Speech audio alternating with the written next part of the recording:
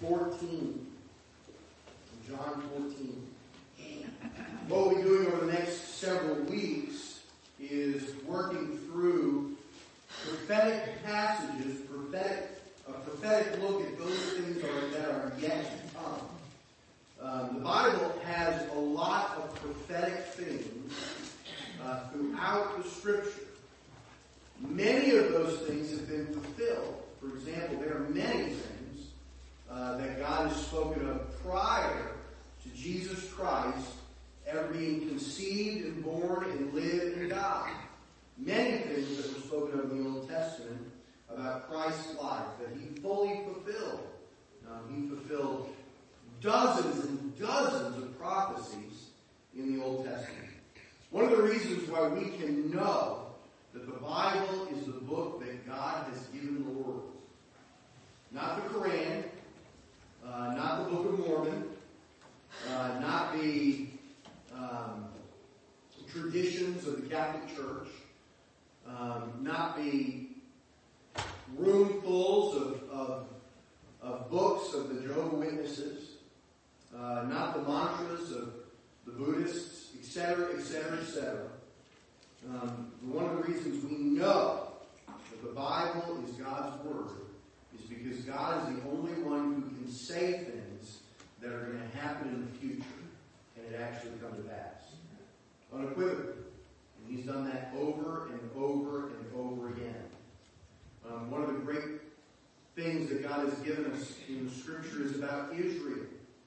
The very fact that Israel exists as a people is a testament to God's faithfulness and the fact that the God of the Bible is the true God. Now, God has also spoken of those things that are yet to come. God has laid out history right up into eternity. He's laid out history right up into eternity. And so, when we look at the timeline of events that are yet to come, the next event on God's timeline of events is what we call the rapture. The rapture. There's nothing that needs to be done in order for the rapture to take place. In order for the Lord Jesus Christ to receive us and all who died in him from the beginning of time to be raised up with him and brought up to be with him. And there's nothing that needs to take place. There may be some things that might take place. There's debates about, for example, the Gog and Magog war. When is that going to happen? Before, after, the middle? Where is it going to happen? The Lord's not extremely clear on that, but I do know this. The Lord Jesus Christ can come at any time. He could receive us unto himself today, and he would not have failed to keep his word. And so I'm looking up and excited for that day. I'm excited for the day when Jesus comes and receives us into himself. It's going to be the best day. The best day. As we move forward into history, after the rapture, at some point, we don't know how much time is in between the resurrection of the saints, which is another term for the rapture, and the beginning of the tribulation period. There's going to be 7 years of tribulation upon the earth. A terrible time. We'll look at that. We'll look at the Antichrist that is spoken of in Daniel and in the book of Revelation. We'll look at this man. We are not looking for the Antichrist. We are looking for Christ, right? We who are saved, we're not looking for who the Antichrist is. We're looking for the coming of the Christ. But the Lord does speak about who this man is and what he's going to do. We'll talk about the return of Christ. The rapture is not the second coming of Christ. He doesn't set foot upon the earth at the rapture. We'll see that in a moment. He receives us in himself. But there is going to come a time when Jesus is going to set foot upon this earth. It's called the great and terrible day of the Lord. On that one day, God is going to bring to an end many things. And he's going to usher in the 1,000-year reign of Christ, the millennium. And so he's going to set foot upon the Mount of Olives. That mountain is going to split in two. There's going to be a 200-mile wide area, long area, in which all the nations of the earth are going to be gathered.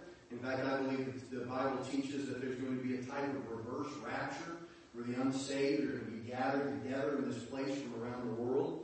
And the Lord Jesus Christ is going to deal with them on that day. And they are going to be cut down like the grass. They're going to be put into, the imagery is that of a wine press. And in fact, the Bible teaches that the blood of those unsaved people is going to rise as high as the bridle of a horse.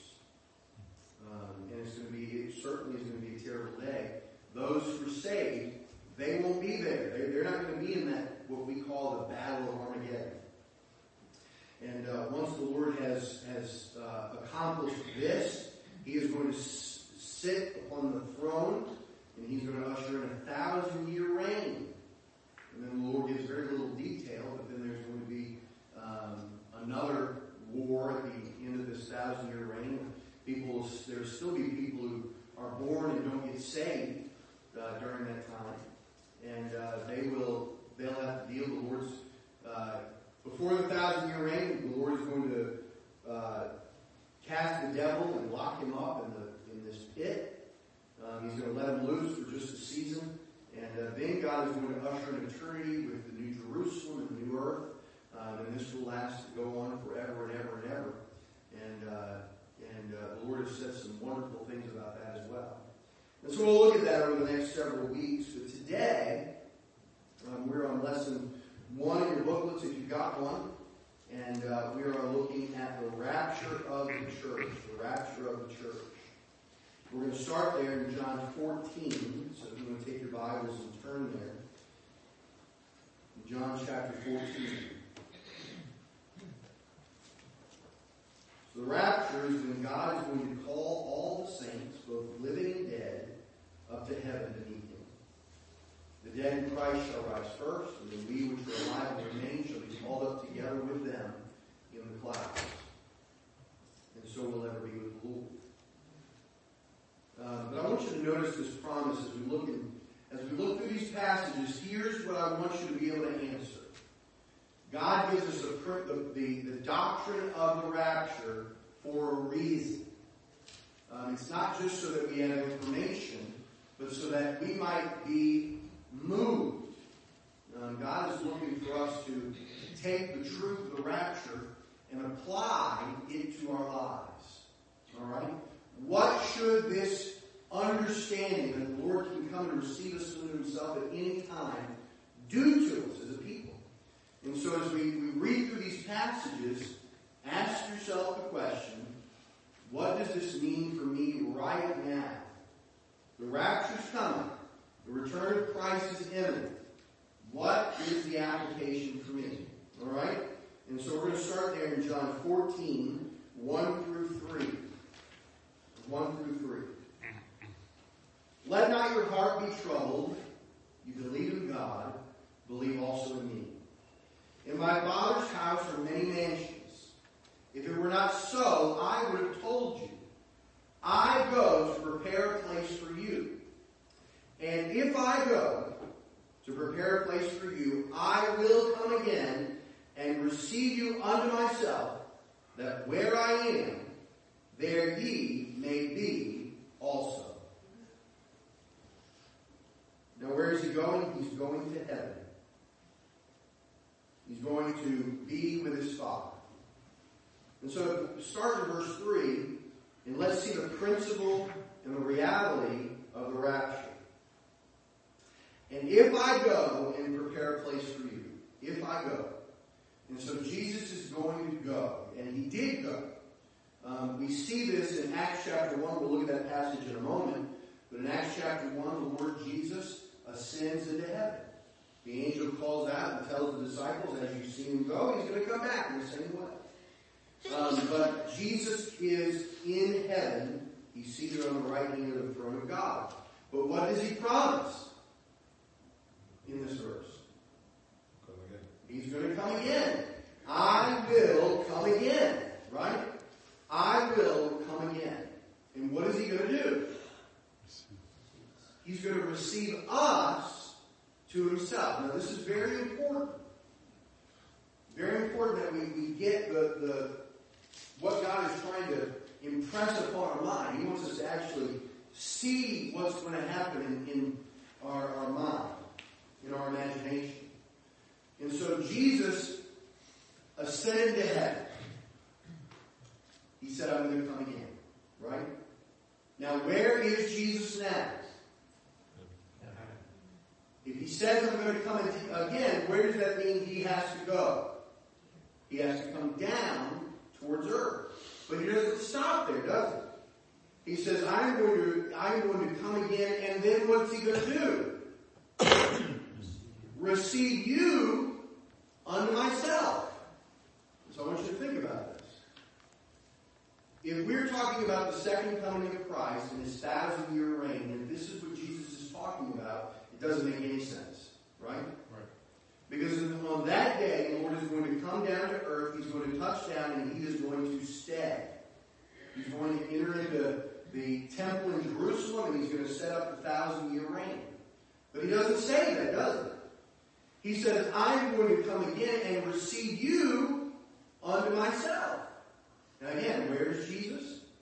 Now, in heaven. He says, I will come again and receive you unto myself. Now, if this is talking about the second coming and him coming to earth, we would be receiving him to us. Right?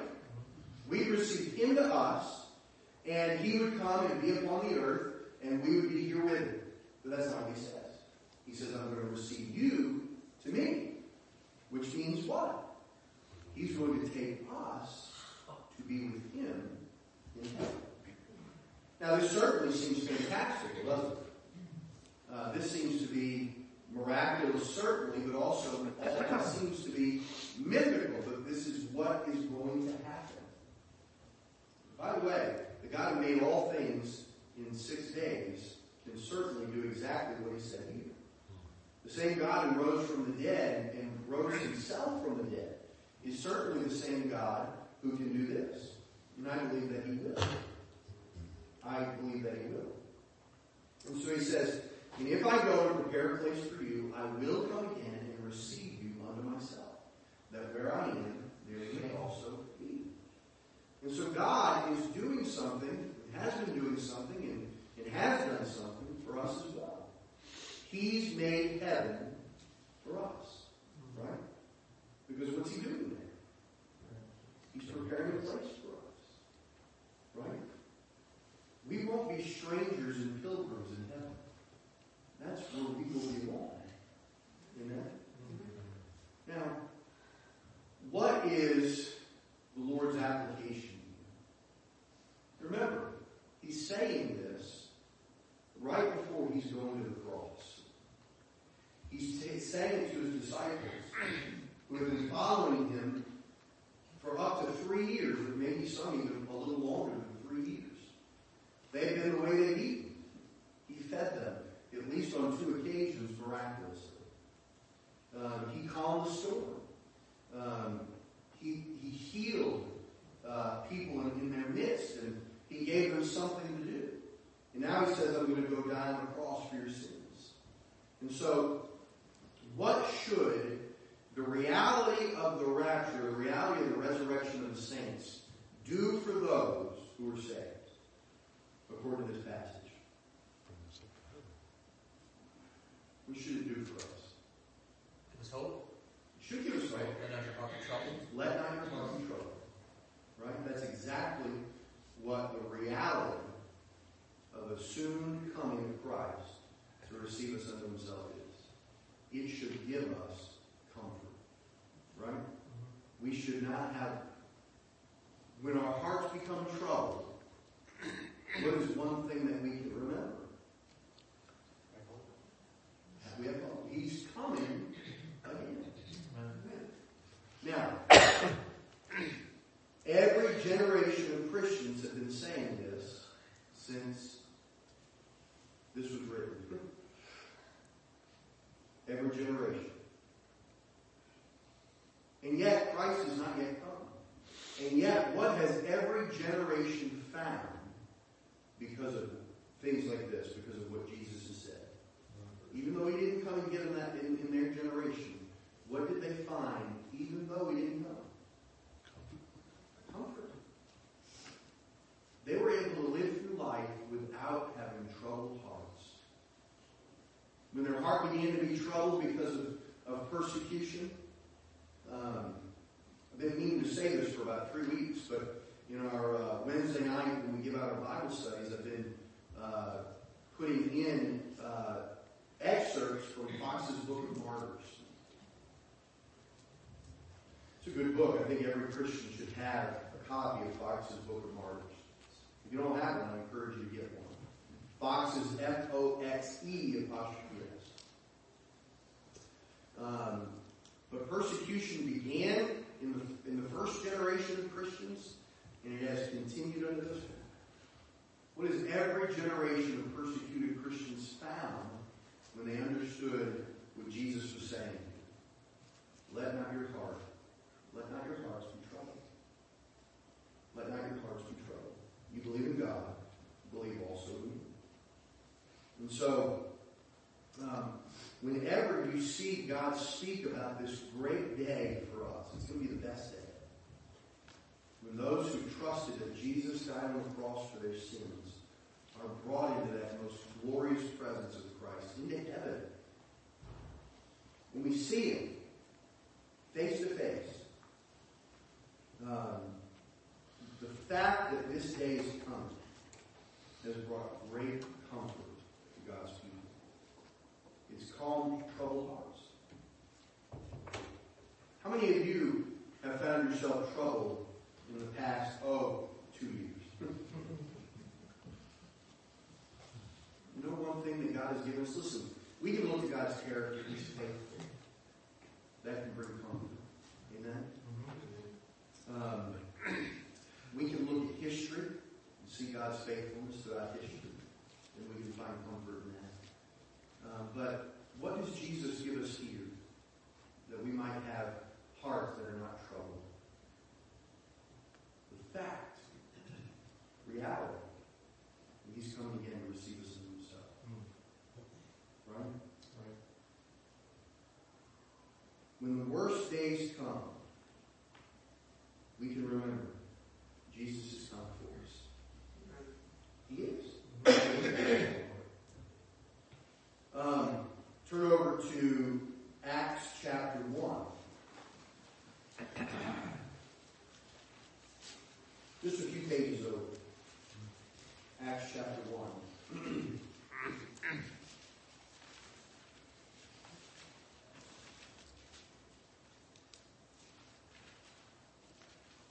And let's start there in verse 9. Acts chapter 1, verse 9. Jesus had just finished speaking the very last things that He would ever speak while He was here with His disciples. He was about to ascend into heaven. And so the scripture says in verse 9, and when He had spoken these things, while they beheld, He was taken up, and a cloud received Him out of their sight. And while they looked steadfastly towards heaven as He went up, behold, 2 men stood by them in white apparel, which also said, Ye men of Galilee, why stand ye gazing up into heaven? This same Jesus, which is taken up from you into heaven, shall so come in like manner as you have seen Him go into heaven. And so, the Lord Jesus ascends into heaven. What an amazing thing it must have been to see Jesus go into heaven. What did it look like? I don't know. People have tried to depict it in film, but I don't know what it was like. It must have been something incredible. And so what did the disciples do as they watched Jesus ascend into heaven? They just kept what? They just kept gazing. And I don't know how long it was. Maybe it was just a few seconds. Maybe it was minutes. Maybe it was an hour. I don't know how long it was. The scripture doesn't say. It just says that while they were gazing, who came? These angels, right? These 2 beings in white apparel. And I have no doubt. You have any doubt that they were angels? I have no doubt that they were angels. These were supernatural beings.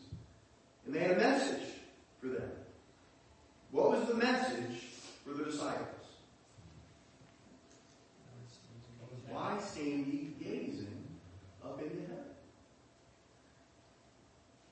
Why stand ye gazing up into heaven? This same Jesus, which is taken up from you into heaven, shall so come in like manner as you have seen him go into heaven. So just as Jesus went up, he's going to come back. Right? Now, I believe unequivocally that these angels are talking about that day when Jesus is going to come and receive us into himself. The question comes about the trumpets, and we hear the trumpet sound, and we'll talk about that in another passage. But I think all these things work together, and I don't think I don't believe that unsaved people will see Christ come, but I think we'll have the opportunity to see him come, and then he's going to receive us unto himself. But what is the application? What was the application? What were the angels trying to get across to these disciples as they were gazing up into heaven? What were they trying to get across? What were they trying to get the disciples to do? Why were they there? What do you think? Who said that? They wanted them to go and give witness, right? The angels didn't want them to stay gazing up into heaven. Now, can we look forward to the Lord Jesus Christ returning and receiving us into himself without always be gazing in heaven, literally gazing, wondering when he's going to come? If we as people, we're not angels and we're not God, if we are looking into heaven, really, physically looking into heaven, and that's all we're doing, can we do anything else? Rich? No, we'd be ignoring what Jesus just told them to do. Yeah, exactly. Exactly. Verse 8, but ye shall receive power. After that the Holy Ghost is come upon you, and ye shall be witnesses unto both Jerusalem and Judea and Samaria and the uttermost part of the earth. And he in another spot told them to go into Jerusalem and to wait. And they did that. But they couldn't have done that if they continued gazing into heaven. By the way, what does Hebrews 12:2 say? What's the beginning of that verse? Anybody remember? Looking unto Jesus, the author and finisher of our faith. So, let me ask you this, Christian, can we look unto Jesus without gazing into heaven? Now, there's nothing wrong with having some time and spending it gazing into heaven. One of the great enjoyments of my life is during the daytime. By the way, don't look into the sun, but looking out into the clouds and maybe talking with my kids as the cirrus clouds are out there and saying, what does that one look like? And that's enjoyable. And I love going out at night, like David did, looking out at the stars, and the amazing creation of God. It's a wonderful thing. I encourage you, when, for example, they have there's different meteor showers throughout the year. And we've gone a couple places. We're going to Ashaway, over into, what's that field? Randall Field. And sit out there. We've done that before. Or go over to the beach at night and look at the stars and look for these meteors, which is an amazing thing. It really is a phenomenal and exciting thing to do. But God has not called us to live staring at the sky, has he? He told these disciples, you'll be my witnesses. You'll be the ones who voice what we've seen to the world. And they did do that, but they had to stop staring at the sky, right? And so for us, it means the same thing. People misinterpret the idea of the rapture, meaning that I should stop living life for the Lord. And I think maybe well-meaning Christians, maybe unsaved, they may not have been saved, just deluded. But they stop life. And they do things that are completely unbiblical. Just a few years ago, a man had convinced thousands of people that the rapture was going to happen on a particular day. And they sold their houses, and they bought billboards. And one thing that I am sure of is that there's nobody who knows when Jesus is coming but the Father. And so anybody who's ever going to tell you a day when Jesus is going to come, you can understand this. They are liars. They are liars. Whether genuine or not, they're liars. And so remember that. Remember that. But that being said, we have a work to do. And that's to be witnesses. Turn over to 1 Corinthians 15, similar idea. 1 Corinthians 15 is just an incredible passage of Scripture.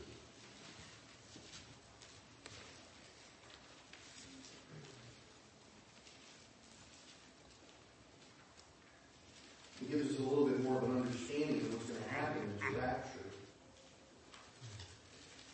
And so 1 Corinthians 15, and let's start there in verse 50.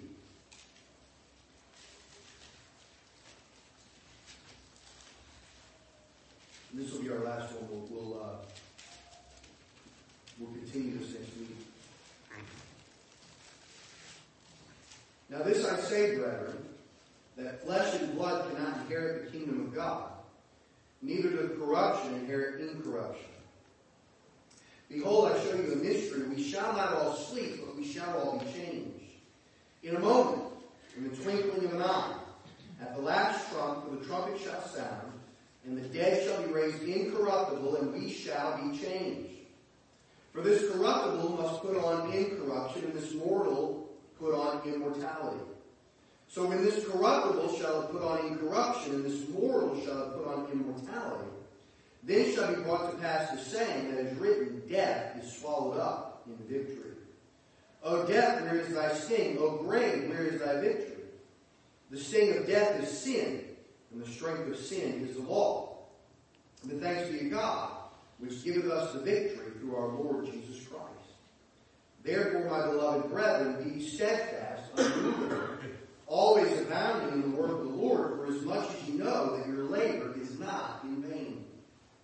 And so here God is giving us some more information about the rapture. First, let's understand about when he says mortal putting on immortality and corruption putting on incorruption, he's talking about bodies. How many of you have a body? Go ahead and raise your hand. We all do. How many of you honest and say, you know what, this is a corrupt body? I know it. My body is corrupt. It's corrupt with sin and it's corrupt with death. Right? My body sins and my body is dying. No doubt about it.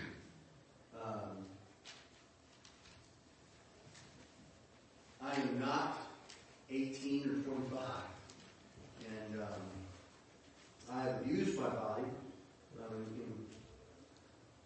and am dealing with consequences. Now, no matter whether you... Now, here's something that our current world needs to learn. A person can live out the most healthy lifestyle, eating perfectly what they should. And what's still going to happen to their body? It's still going to get old, right? It's still going to get old. And you can do all the plastic surgery and use every means possible to keep your body looking as young as you possibly can. But here's the truth. That body's just going to keep getting older and older and older. Mm-hmm. And then eventually it's going to what? Stop. It's going to die. No doubt about it. And so here's Paul's point, and here's God's point. Can this body be the body that goes to heaven? It cannot. Right? By the way, I'm glad about that. What are our bodies going to look like in heaven? I don't know, but not like this. Right?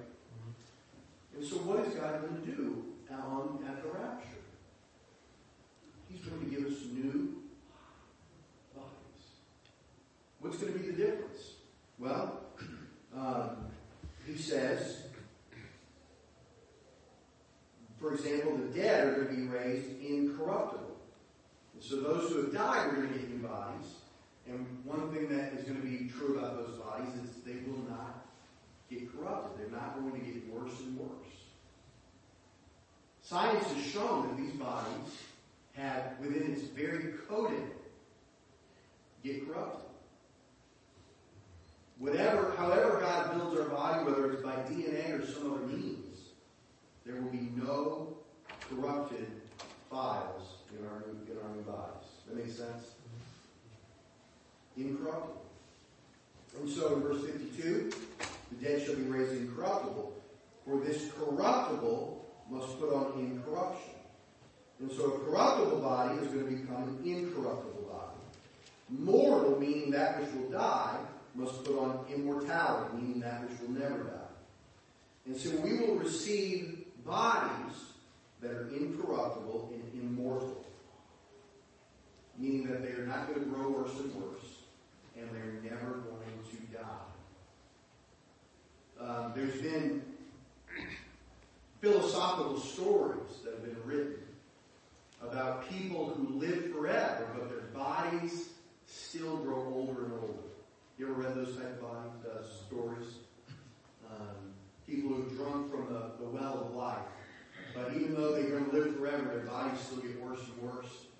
And how many of you ever heard someone say, I don't want to live forever because my body gets worse and worse.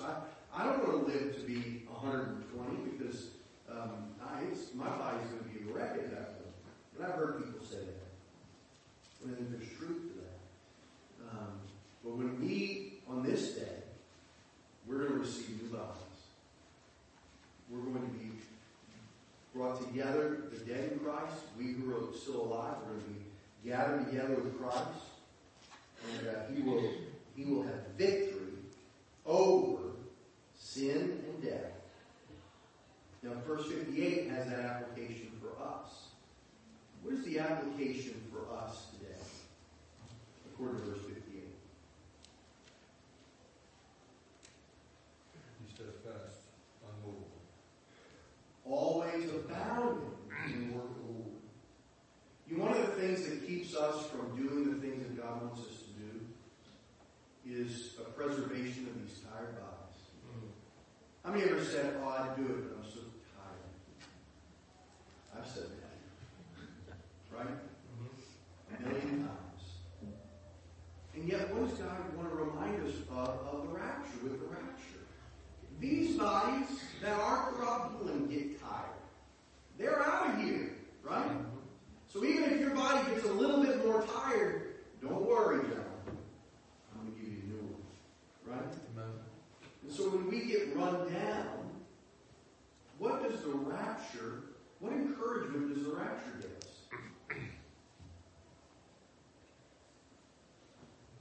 To keep going, right? Now listen. Number one, God is very clear that these bodies need rest, right? And so what has He given us as a means of rest? Well, He's given us sleep. Yeah, we sleep every day. He's also given us the Lord's Day, a day of rest, or the Sabbath.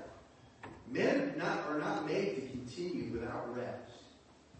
One of the great and terrible things that communist nations have done to people, for example, in the USSR, in the early part of their terrible reign, they went from a 7-day work week, where on the 7th day you rested, to a 5-day work week, where guess what?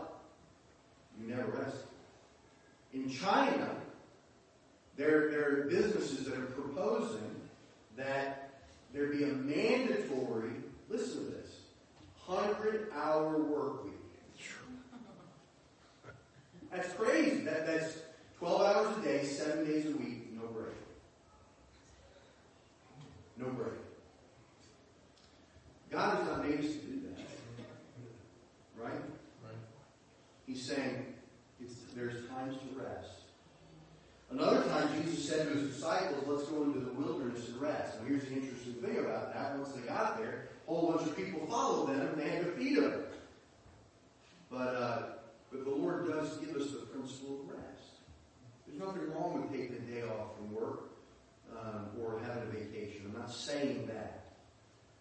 what so many Christians do is they get weary and they stop doing what the Lord would have them to do for the rest of their lives.